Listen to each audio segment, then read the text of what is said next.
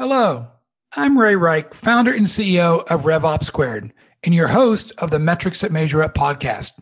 We talk to a wide variety of B2B, SaaS, and cloud thought leaders, executives, investors, and people just like you to discuss the metrics and benchmarks they use to make metrics-informed decisions. Now on to today's show.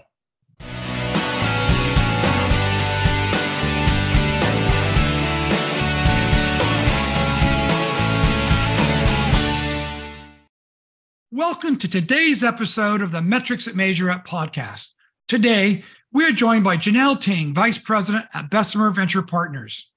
We'll be covering four main topics from the Bessemer Venture Partners State of the Cloud 23 report with Janelle. First, recap of the cloud performance in 2022 from an equity value perspective. Second, current trends here in May 2023 in VC and private equity investing. Third, some of the key performance metrics that investors are looking at, maybe with a little bit more of a granular lens in 2023.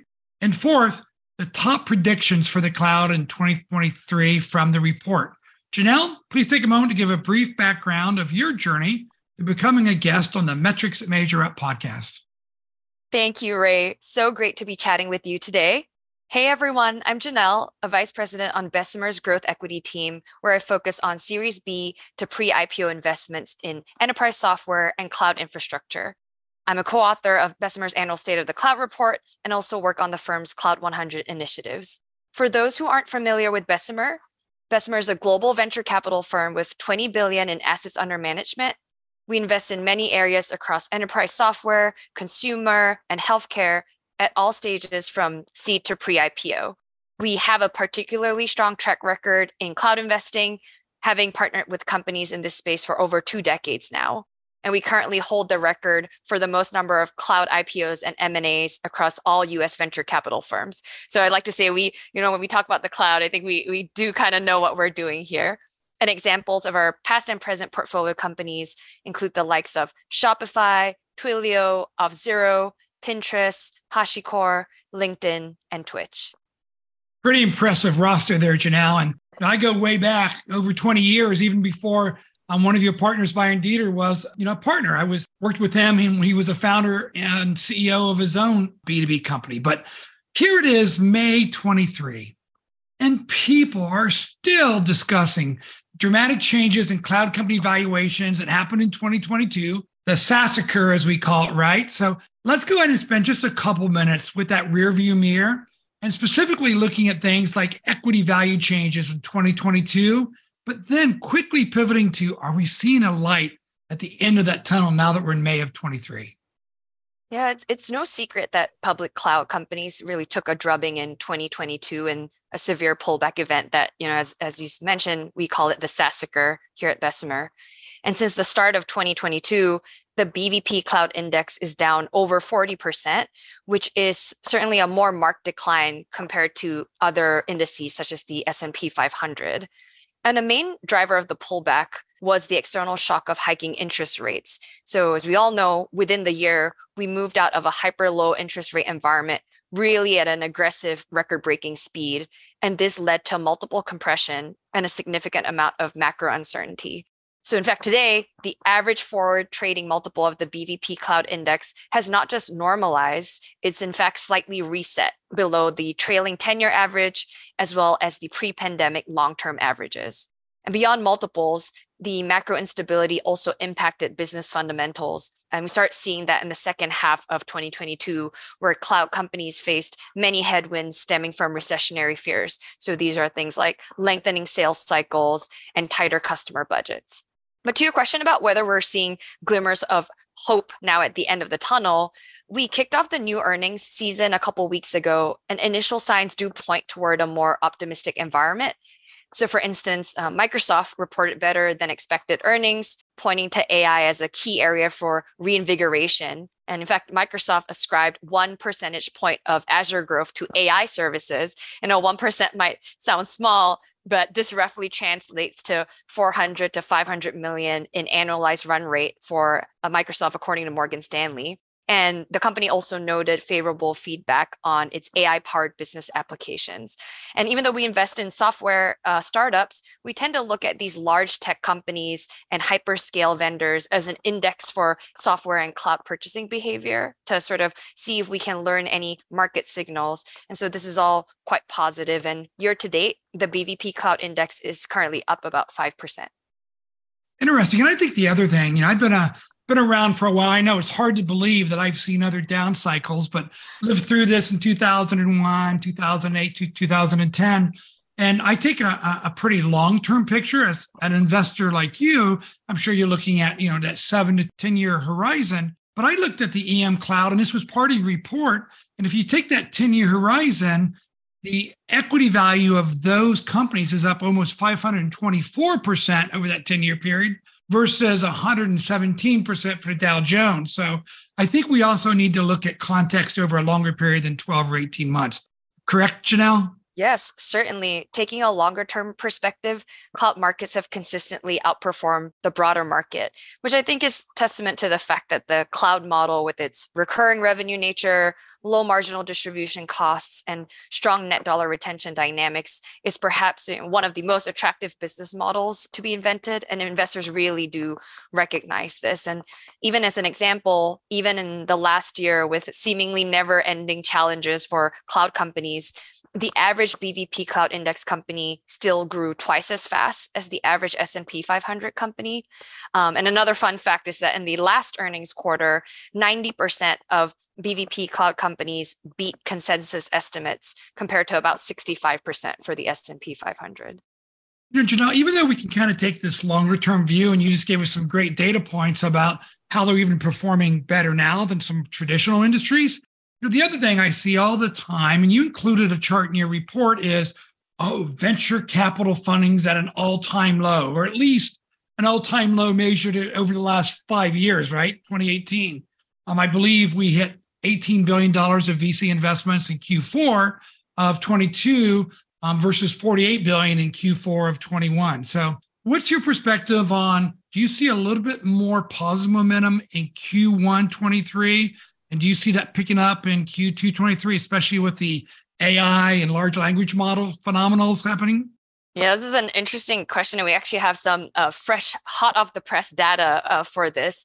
I think VC funding markets tend to mirror the public markets a little bit. And as we saw with the public market pullback last year, VC funding and private funding also pulled back, with Q4 2022 being the weakest quarter of VC funding since 2018.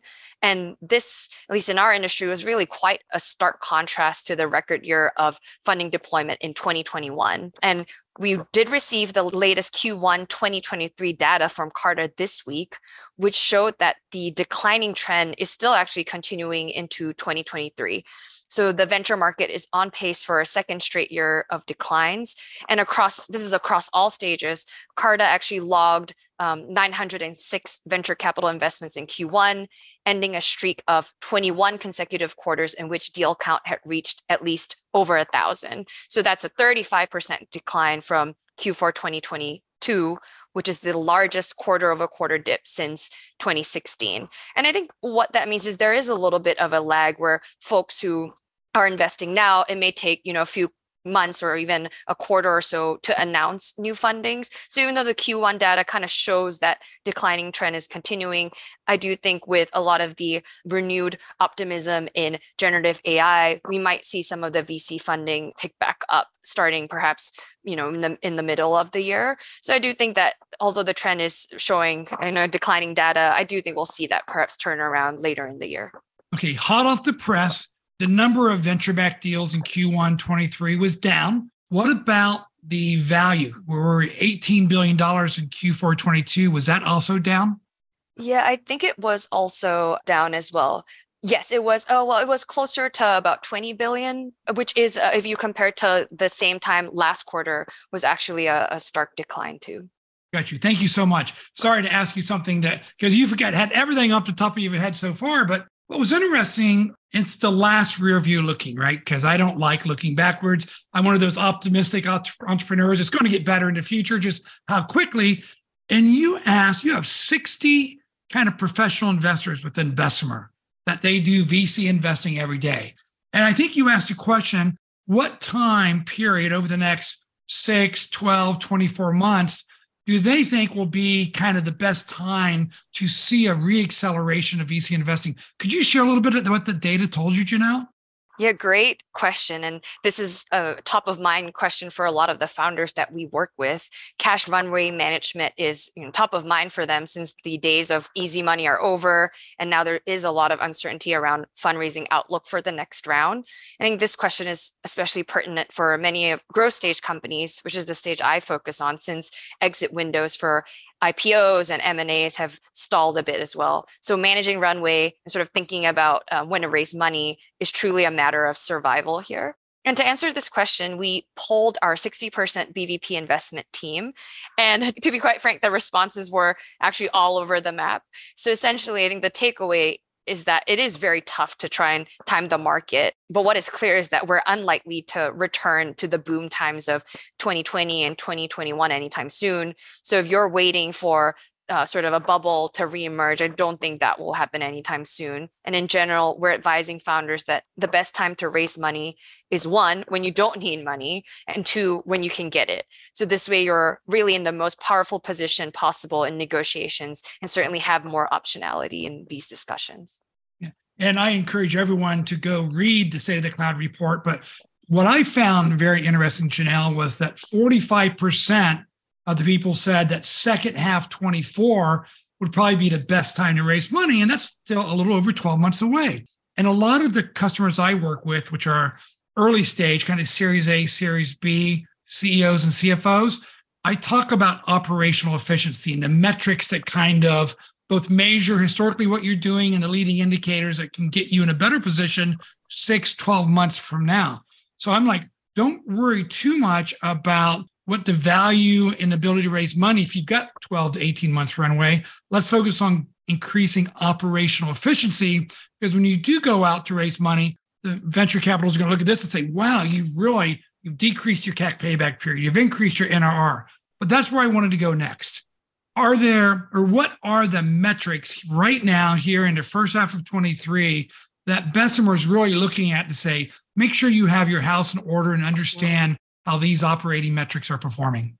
Yeah, we aspire to be long-term partners to our founders. So our philosophy and the metrics we look at really tends to be quite consistent in terms of what we look for in good times as well as bad times. So we're looking for category creating businesses that will define the next century of how we live and work, and companies that have demonstrated really sound fundamentals around capital and operational efficiency. And I know you lead a podcast called Metrics That Measure Up. So I know you and your listeners really care about metrics. And we define fundamentals very specifically using a few key metrics such as ARR growth, CAC payback, CLTV to CAC, retention, and efficiency score. And I like to dive a little bit deeper on efficiency score, because I would say following the SaaSacre of 2022, the cloud world really has shifted from the age of excess to the age of efficiency. So, the paradigm of growth at all costs, which was quite popular in previous bull market years, is now certainly over. And we've seen companies be more concerned about efficient growth, which means growth at optimal costs.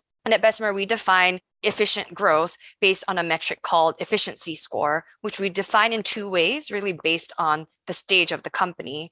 So for earlier stage startups under 30 million in ARR, we look at net new ARR over net burn. And the best in class benchmark there is over 1.5. And so for companies over 30 million ARR, we look at ARR growth plus your free cash flow margin with a combined percentage of 40 or more as the target benchmark. And this is commonly known as the rule of 40 in the world of SaaS. And so you'll notice in both definitions, we look at a growth component in relation to a profitability component. And we really do this to contextualize the relative trade-off between growth and burn for cloud companies. Because in some ways, it's unfair to harshly judge fast-growing startups, especially sort of category creators early in their growth journey, for being cash consumptive rather than cash generative, since they're actually making real fundamental foundational long-term investments to help them scale. But it is important, even for startups, to observe whether your growth in top-line revenue effectively reflects the dollars funneled in the business, because you want to make sure that your business really is growing along an optimal frontier. Yeah, I really like the efficiency score because that's looking at your kind of operating cash flow in a way too, even though it's not a pure cash flow. It's interesting, rule of 40, right? I'm a founding member of the SaaSacre Standards Board, and we're just getting ready to publish the rule of 40 standard. And it's like, do you use ARR growth or GAAP revenue growth? Do you use EBITDA or do you use free cash flow percentage? So you're using, let me make sure, ARR growth plus free cash flow percentage, correct? Yes, that is correct. And, there's a lot of controversy, I think, around that free cash flow metric for profitability. I think in some ways, a lot of us understand that metric can be fudged a little bit, whether using, a stock-based, removing stock or adding back stock-based compensation. And it also is dependent on your cash billing cycles of when you recognize cash in your contracts. And so I think it can be fudged a little bit, but I would say free cash flow margin is very important for startups because it really does demonstrate that if you have excess dollars there, you can funnel these back into investing. And as you mentioned, if you are negative free cash flow, that impacts your cash runway, which again impacts your survival and when you might need to raise again. So as a sort of high level rule of thumb, we like to use free cash flow margin for our fast growing startups versus I think for more public companies or more mature companies, you might be using a different kind of profitability metric. Janelle, you said something. I just want to make sure I'm clarify this for the listening audience, because people often ask me, when's the rule of 40 really a relevant metric, right? So what I heard you say is it's more relevant to greater than 30 million ARR companies from your perspective. Is that accurate? Yes, because I think with the smaller companies under 30 million ARR, we then, as we talked about, tend to use net new ARR over net burn, because at the time, those companies a lot of them are still investing in foundational things to build their business. And so they tend to be negative free cash flow at that point. And it's there's such a small scale where that number can actually distort their rule of 40 score, which is why we use a different kind of metric. But it still measures the same thing where it is contextualizing growth to profitability trade-off. Yeah, the best way to have a rule of 100 is be a 1 million AR company, grow 250%. You can lose 100% and you're still good.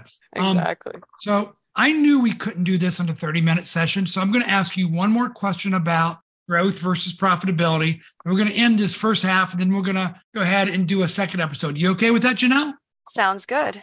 Okay. So you used a phrase that honestly, I don't think I ever want to hear it again. And that is growth at any cost, right? Because, everyone talks about it, but you did an analysis in a report that I really love. And it looked at the balance of growth and profitability and its impact on really company value, enterprise valuation.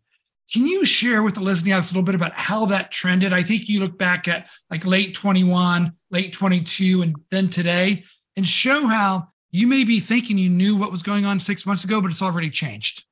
Yeah, cloud leaders, including many folks listening to this podcast, are now really carefully balancing the trade-offs between investing in growth or driving towards that path to profitability. And so we came up with a heuristic to help our founders really contextualize the trade-off. And this heuristic is mapped to public market sentiment. So at the height of bull market exuberance, so this was at the end of 2021, we saw that a 1% improvement in revenue growth had the same impact on cloud valuations as a 6% improvement in free cash flow margin. So what that meant is that revenue growth was more important from a valuation perspective than profitability by a factor of 6. So I think it's hard to, blame operators then for saying, yes, I'm going to drive growth at all costs because I'm rewarded 6 times more than if I had driven profitability. But then, as we know, the market really turned abruptly. And just within the year, in late 2022, this ratio moved closer to 1-to-1 and even tipped slightly in favor of profitability at some points.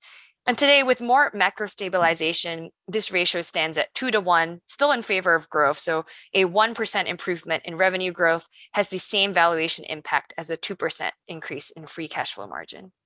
Well, thank you for sharing that, because I think for the entrepreneurs out there, yes, we want to get rid of growth at any cost, but we also can't have profitability at any cost, because growth now is already back to that 2-to-1.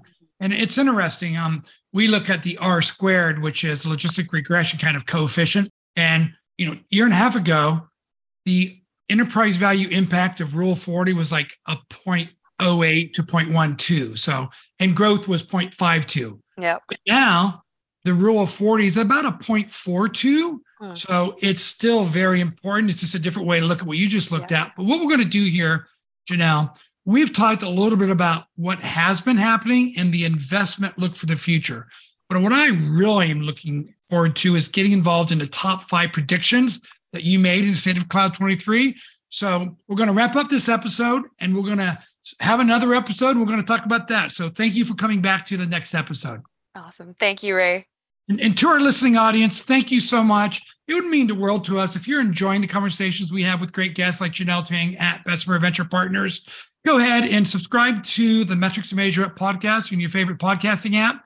Go ahead and give us that 5-star rating. And the reason we're asking for that, because it amplifies the distribution so your colleagues and peers can also hear some of this great content like Janelle shared today. And please come back to this next episode with Janelle, where we're going to be talking about the top 5 predictions from the Bessemer Venture Partners State of the Cloud 23 report. Thank you, everyone. Thank you, Janelle.